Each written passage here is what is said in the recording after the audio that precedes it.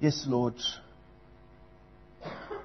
We yearn for that day when we will see you, Lord Jesus, coming on the clouds. And we will know time as we know it is over. Time for forgiveness is over. And you will come and reign over us, Lord Jesus. We will be with you forever. Lord, thank you that you give us that perspective in our lives. That it's not just about running our everyday lives and knowing that there's no end in sight and that when death comes, that's it. But Lord, you've given us such an eternal perspective. And Lord, you are going about making it happen. Lord, as we open your word this morning, may it not be the words of a man, but may be your Spirit speaking through your word to our hearts. Give us soft hearts before your word.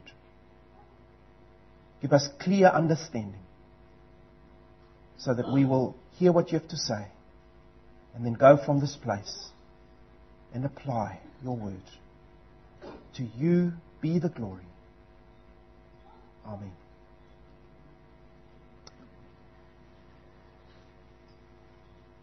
Turn with me, if you would, to our last look at the book of 1 Peter.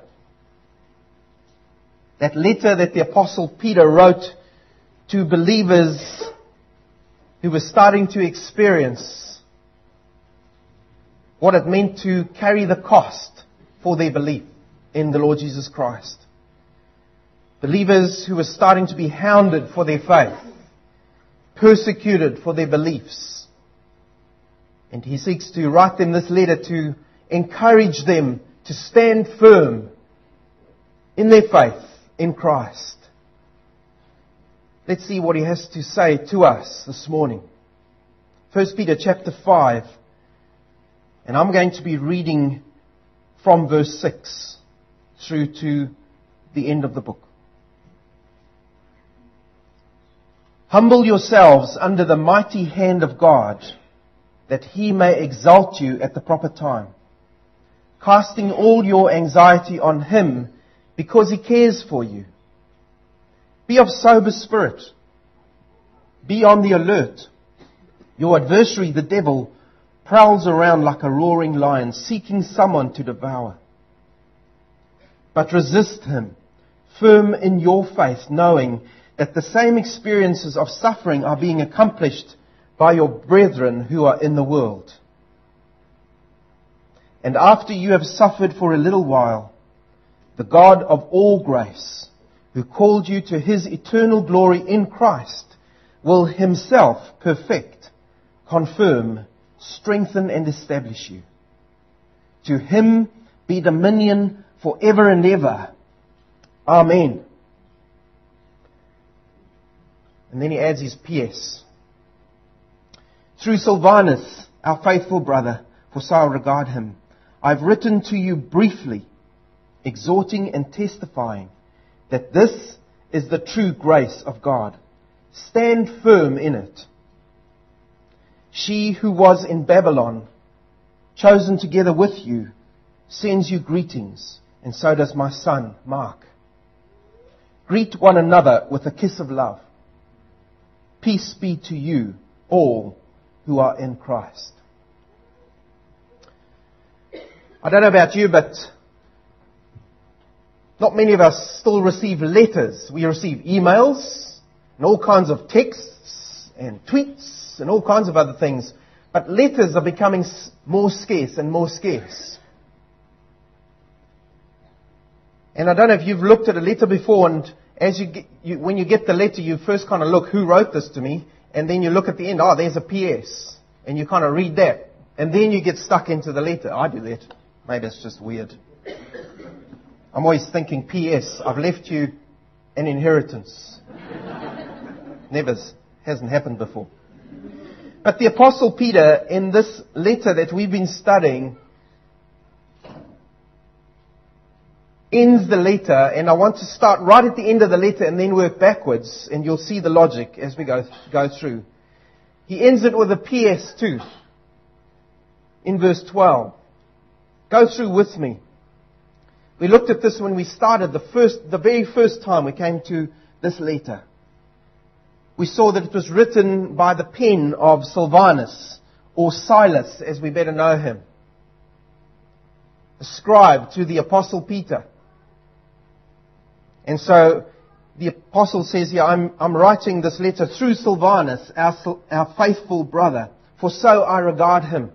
And he must have been with the Apostle Peter right through all this time. And then there's only the Apostle Peter can write, because Paul wouldn't be able to write this with truth. I've written to you briefly, and he has. It's only a few chapters.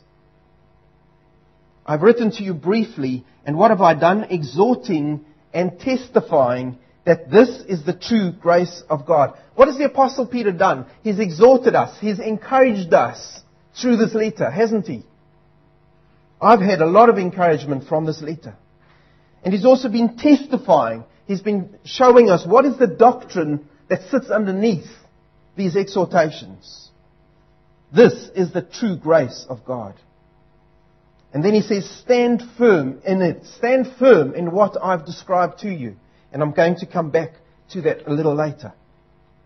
And then the last bit of the PS, she who is in Babylon. Now, no, this is no secret code for anyone, okay? All he's saying here is, this is the church which is in Rome. They send you their greeting as well.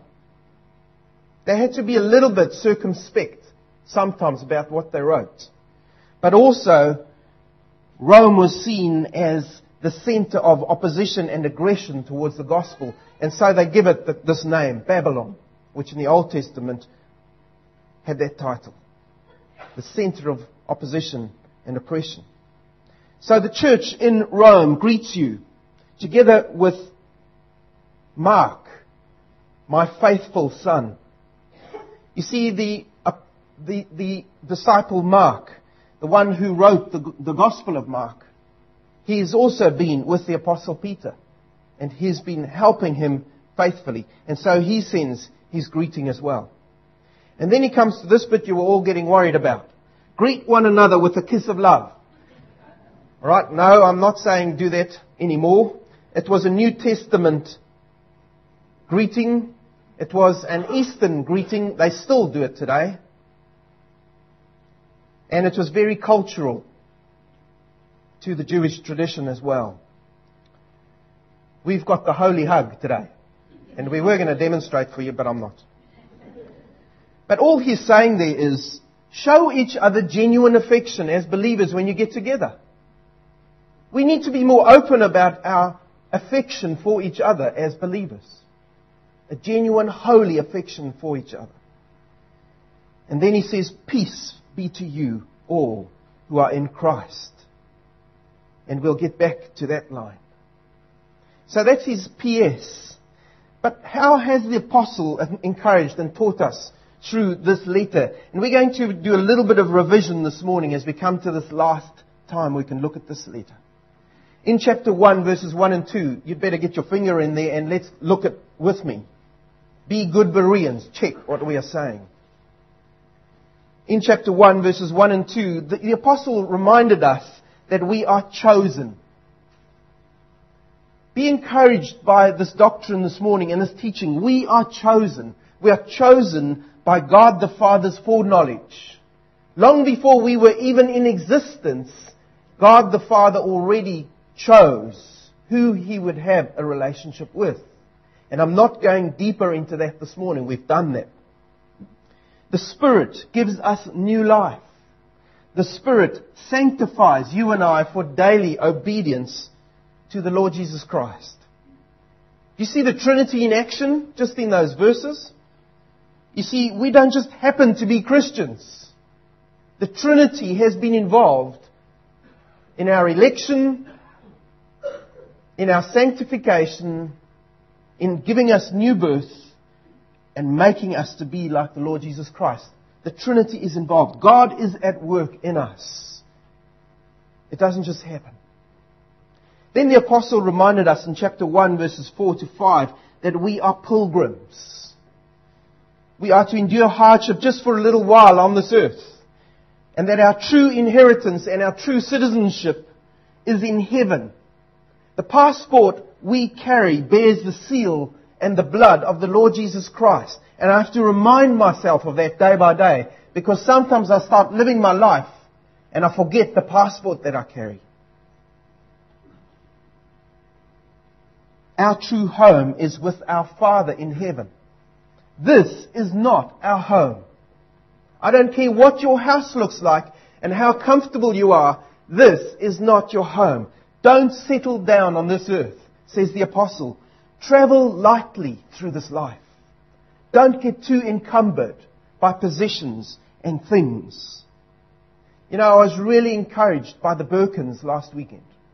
For 31 years, they've been living in a forest among people. What has that man got to his name? He's got a house to his name. That's it. And a laptop. For 31 years, they've been serving God faithfully. His wife has been cooking over a fire, bringing up her whole family for that amount of time. And when you ask him, what are you going to do next? Oh, for the next 10 years, I'm going to stay there and I want to finish translating the scripture. Travel lightly through this life. We get so quickly bogged down with stuff. The apostle reminded us in chapter 1, verse 6, that we are tested. And with this heavenly perspective of being chosen and being pilgrims through this earth, when we are tested, we know that we can rejoice, even though we go through trials and hardship. Why? Because God is at work in us. As I've said so many times before, when we're going through trials, His hand is on that thermostat and the heat that comes across your life. His eye is constantly on the clock. He knows how long He is putting you through that time. And when He has completed His work in you and I, we will be pure and we will be made to be like Christ. Did any of you understand that one? I didn't hear one amen. Right, we're working on you Baptists. The apostles reminded us here that we are to be prepared in chapter 1 verse 13. How are we to be prepared? We are to have our minds ready for action, says the apostle. Our minds are to be alert for God's action and His directive in our lives. How do we prepare our minds? By filling our minds with His Word constantly. Spending time in His Word, memorizing His Word, thinking on it, dwelling on it, and trying to apply it in our lives. By being hungry for God's Word, chapter 2, verse 1, we are to long for the spiritual growth that the Holy Spirit will cause in us if we keep ourselves in His Word. And then the evidence of our growth will be seen in our daily obedience to God's Word. See, we are to get our minds ready for action. The apostle reminded us that we are to be sober in spirit. We are to be aware that we are involved in a constant battle with personal sin. Chapter 2, verse 11. Our great enemy, Satan, the one who prowls around wanting to swallow us up. Chapter 5, verse 8. The one who roars so loudly at times in our lives. We need to remind ourselves that he is also under the direct control of the all-powerful God. But we are to be sober in mind, sober in spirit, because we have a task here. Our task is to stand firm and to resist Satan when that attack comes against us. We are to be firm in our faith in the Lord Jesus Christ, the one who conquered death, the one who rendered Satan defeated. The apostle reminded us too that our hope is to be fixed on God's grace. Chapter 1, verse 13. That means that we are to be fully aware that without God's intervention and His ongoing work in us, we would be helpless. We would be hopeless and lost. If God took His hand off us, we would cease to exist. Our salvation and our sanctification, listen to me, our salvation and our sanctification is all of God. It is none of us. our hope is to be fixed on the one into whom we are being built up as living stones. Who is that? The Lord Jesus Christ Himself, the chief cornerstone. The one in whom, says chapter 2 verse 6, we will not be disappointed. When you put your trust in the Lord Jesus Christ to do His work and you stay in His word, you will not be disappointed in Him. He will perfect you. He will make you like Himself. That's God's word to us. The Apostle Peter here reminds us too, in chapter 2 verse 12, that we are to be obedient. You see, once we've been in the Word, once we've had God working in us, we are then to be obedient to that Word and that work in us. With our hope firmly fixed on God, with our hearts searching for direction in His Word, and with our hearts open to the illumination that only the Holy Spirit can bring, and that conviction that only the Holy Spirit can bring, and with our attitudes humbled under the almighty hand of God, we live our daily lives in obedience to the principles of God's Word. That is what holy living is all about. Living in obedience to the principles of God's Word. How do we do that? While we think through the filter of God's Word. God's Word teaches us how to think correctly. We make decisions by the principles spelt out in God's Word. We do not take shortcuts. We don't get pragmatic. We live by the principles of God's Word. And then we act out our lives by the standards called for by God's Word. And I know they're high standards. The apostles reminded us, these are standards which are impossible for us to attain without the help of the Holy Spirit, without God in us. Why do we live holy lives, said the apostle? There was a purpose to that. So that our lives will shout out God's glory. You see, in our interactions with earthly authorities, in our relationships with our families, chapter 3, husbands and wives and families, in our humble service of each other as believers, chapter 3, verse 8, we are to imitate the Lord Jesus Christ as our example. How did He live before us? He demonstrated selfless, humble, love-filled obedience. And we are to do the same. He calls us to imitate Him. You see, our obedience requires all of us.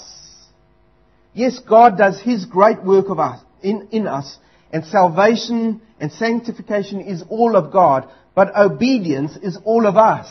God requires all of us. That means we've got to hand over all facets of our lives to Him. We can't leave any facet of our lives to ourselves, because it'll be filled with sin. We've got to put Jesus Christ at the center of our lives. He is to be the goal. He is to be the purpose in our lives. And then we will live holy lives before Him. Tell me, as you sit here this morning, is Jesus Christ at the center of your life? Is He at the center of your life? Is everything you do, everything you want in life, the way you spend your money, the way you go about life, what you're studying to become, is Jesus Christ at the center of your life? If not, something else has taken His place. And the apostles reminded us that these truths that we've looked at now is the basis of our faith. And it is the foundation for our obedience. And then we come to this glorious conclusion. And now you can go to chapter 5, verses 10 to 11. This is the glorious conclusion that he's been building up to. Rest assured in this truth this morning. After you have suffered for a little while, the God of all grace, who called you to His eternal glory in Christ, will Himself perfect, confirm, strengthen, and establish you. Here's the glorious truth this morning. You will not suffer forever. And I know there are some of you going through extremely hard times that are here as part of this body this morning. You will not suffer forever. Suffering is only limited to this earth if you're a believer. When you leave this earth, suffering stops. You will never again experience suffering of any kind. For how long? For all eternity. This earthly existence is just a small speck of time in comparison with the eternal joy you will experience with your Father and with the Lord Jesus Christ in heaven. So take courage this morning. Whatever is happening in your life, take courage. It is just a little while, and then it's over. However, if you're an unbeliever here today, and I don't know all of you, so there might be some unbelievers here today, be afraid. Be very afraid. You see, if you have not yet experienced Jesus' saving power in your life, if you do not know what His loving forgiveness is, if you are not living in a daily living relationship with Jesus Christ, then your suffering will only really start in the next life. And it will continue for all eternity. Yes, you may have experienced hard times while you've been on this earth, and you may be experiencing hard times now, but they will pale into insignificance in comparison to the endless suffering you will experience without the Lord Jesus Christ in hell for all eternity. Be afraid. But Scripture doesn't end with that fear. It says, run to Christ today. Come to the Lord Jesus Christ today and be saved. Don't delay. We do not know when He is coming again. All we know is He is coming soon. Come to the Lord Jesus Christ. John chapter 3 verse 16, we should know it by heart. But how many of you have read a little bit down that passage? John 3:16. For God so loved the world. Listen to the love of the Lord Jesus Christ. For God so loved the world that He gave His only begotten Son. And here's the invitation.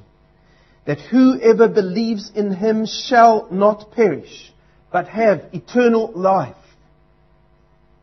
For God did not send the Son into the world to judge the world, but that the world might be saved through Him. He who believes in Him is not judged. He who does not believe, listen to this, has been judged already, because he has not believed in the name of the only begotten Son of God. This is the judgment, that the light has come into the world, and men love the darkness rather than the light, for their deeds were evil. For everyone who does evil hates the light, and does not come to the light for fear that his deeds will be exposed.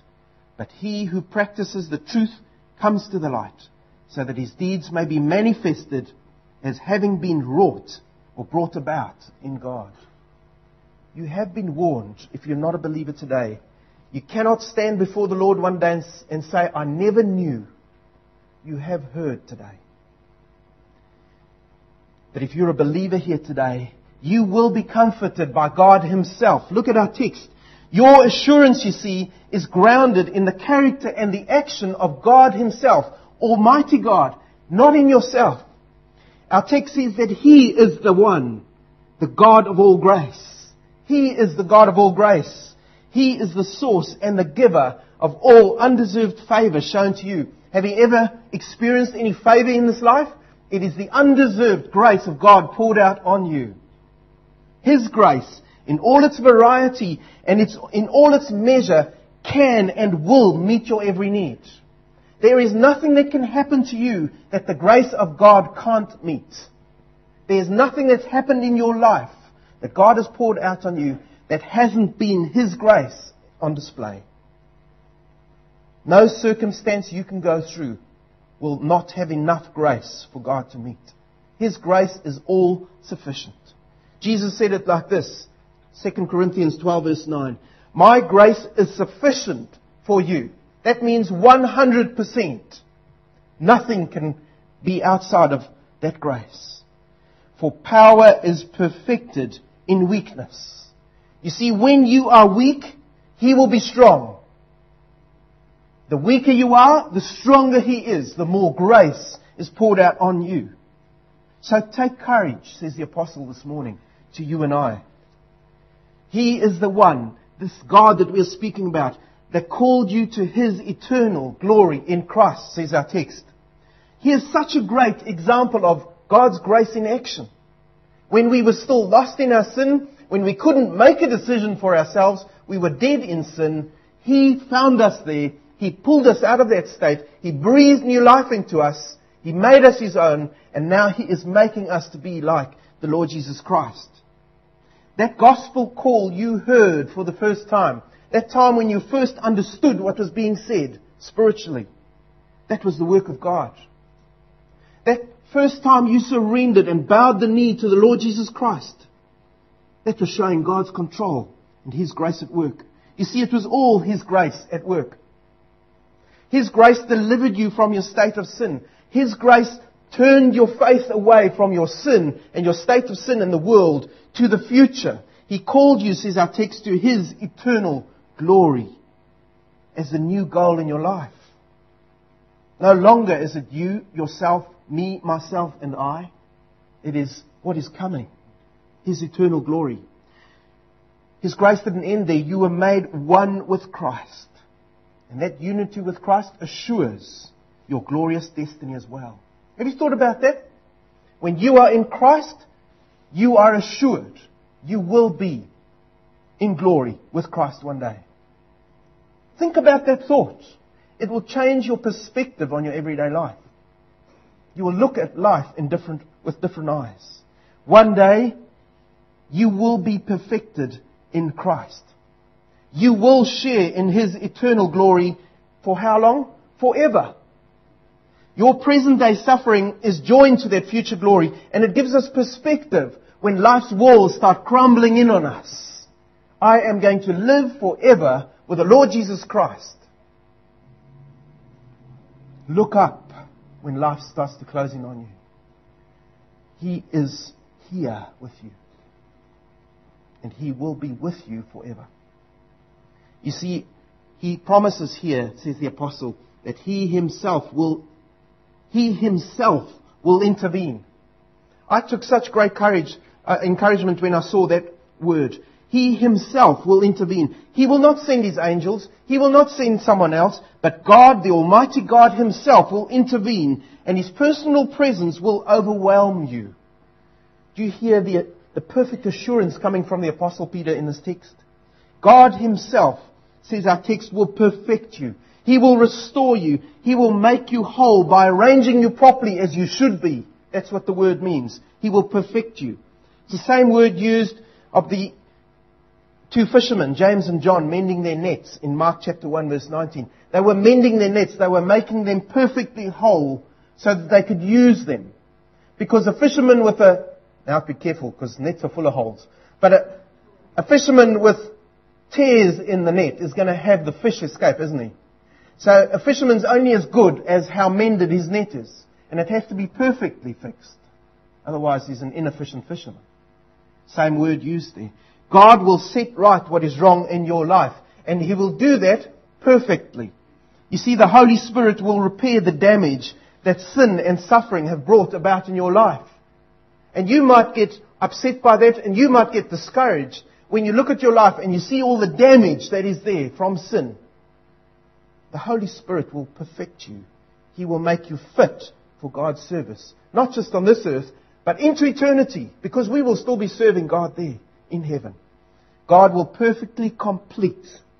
He will perfectly complete 100% that which He has started, says Hebrews. In the end, you will be made perfect in Christ. Have you got the message yet? Are you encouraged?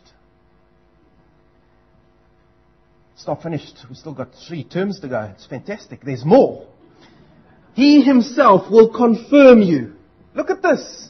Look at the depth of Scriptures. You know, when we start going into Scripture, it gets deeper and deeper and more. There's so many jewels here. He Himself will confirm you. He will literally fix you in place. He will buttress you. He will put His support around you. You get that? You will stand up straight. Amid your sufferings, says the apostle, right in the middle of them, God will give you the needed immovableness. I made up that word. He will give you the needed immovableness to stand through life's hardships. He will do it. He Himself will do it. Why? Why will you stand and not be moved? Because you will be standing in Him. You will be standing in Christ. You will not topple over. You will not fall down. That's God's promise. And then He carries on. He says, He Himself will strengthen you. Literally, He will make you firm. It's not the same as what we've looked at. God will give you that added strength to go forward when you know you cannot go on anymore. Then God gives you the strength for the next step and the next one until you are through that situation. He will make you firm. He will strengthen you. And why will He do that? So that you can resist the devil. So that you can resist Satan. So that you can hold your ground when you face that roaring lion in life. Your walls will not crumble. They will stand. He will strengthen you. And then says our text, He Himself will establish you. He will found you. There's an old word. He will found you. He will put you on a foundation of Himself. Rest on the foundation of the Lord Jesus Christ. And then when persecution and hard times come against you, you will not be swept away, says the apostle.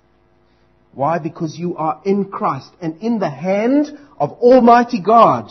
So take courage. And when you go through those times in life, when you look around you and those waves are coming up over your head and they seem to be crashing in down on you, tell your soul. Because your soul will want to know from you. Your mind will tell your soul, soul, I am established in Christ. I stand in Christ.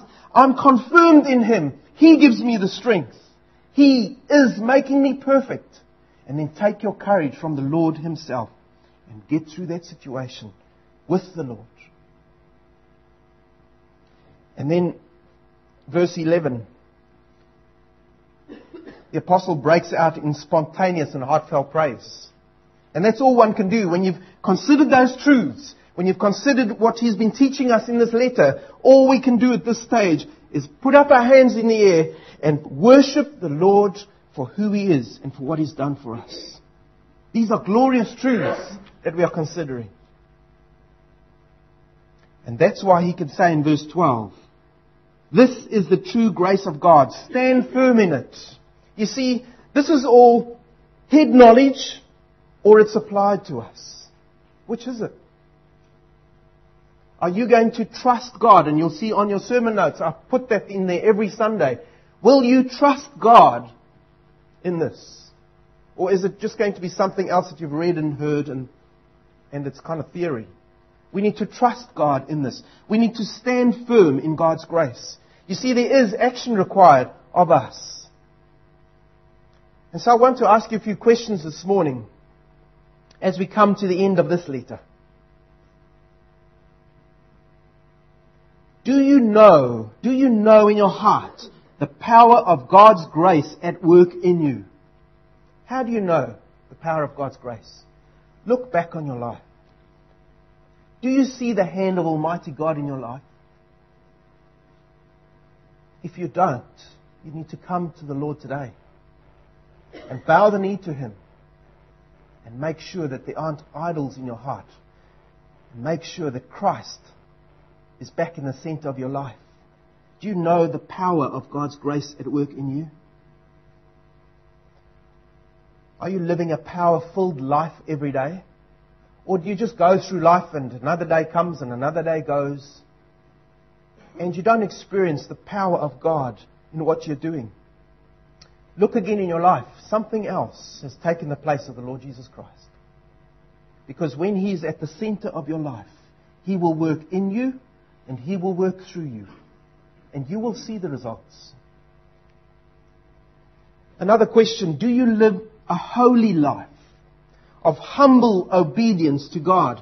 Take note of those words. Do you live a holy life, that is a life set apart to God only, a life of humble, who is God? I am a man, God is God.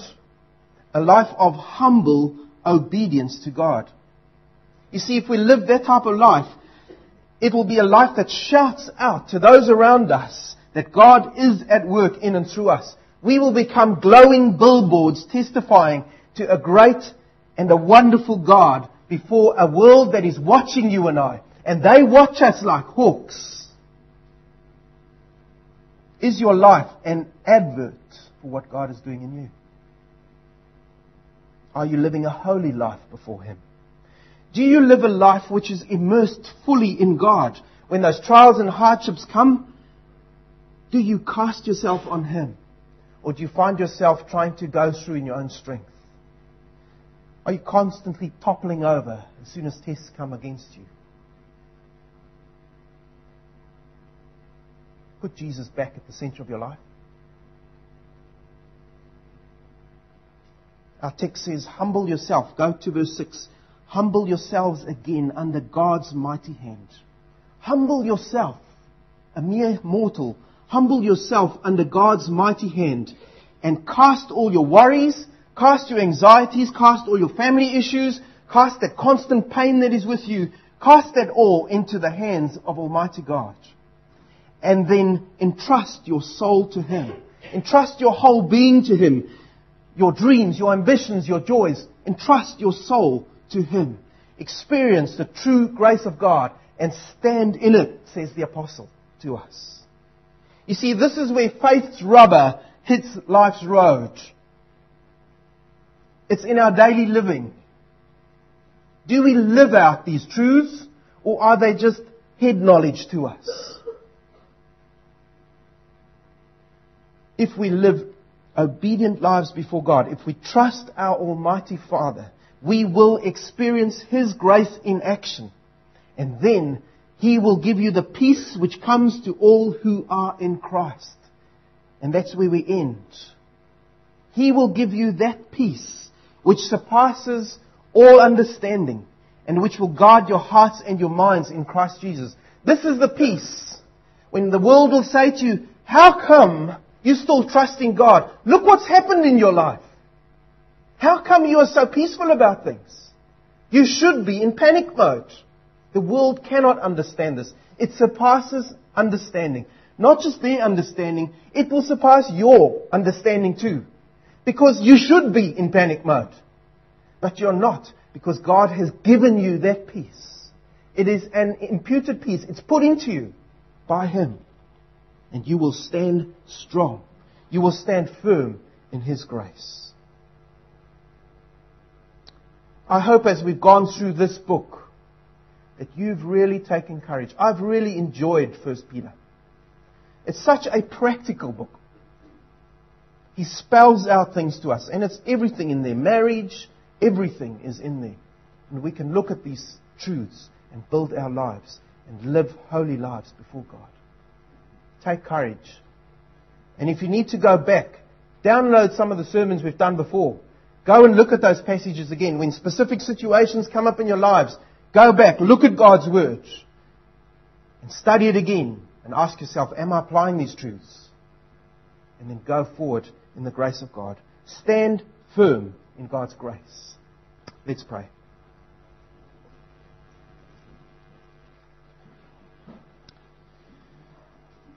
Lord, our Heavenly Father, we give you praise, honor, and glory this morning. That you didn't just create us and then walk away from your creations, like so many people believe today, but that you sent your only Son to take us out of our state of sin, to give us new life, and to make a way back to you, Lord. And that He didn't just leave us at that, but that He constantly works in us, and He will complete what He started in us when He gave us life. He will make us perfect in Christ. Thank you for the truths of your word. Thank you that we don't need to debate whether it is truth, but that we can just believe it and apply it in our lives. And Lord, as we go through our daily lives and we go through our human struggles, we pray, Lord, that your grace would abound to us. And that we would trust you. That we would trust you, Almighty God. That you are strong enough for any situation that we come up against. And that you know exactly what we are going through if we are believers.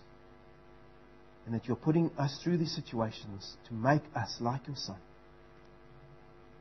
And Lord, when we in our human frailty start feeling our knees giving in, and when we start feeling that things are getting too much, Lord, help us to grab hold of your mighty hand and to stand firm in your grace.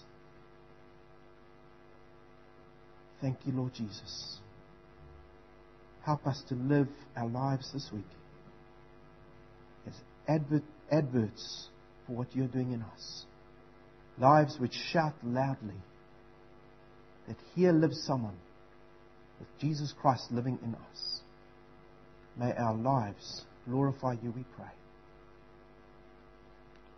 Now to Him who is able to keep you from stumbling and to make you stand in the presence of His glory blameless with great joy, to the only God, our Saviour, through Jesus Christ our Lord, to Him be glory, majesty, dominion and authority before all time, now and forever.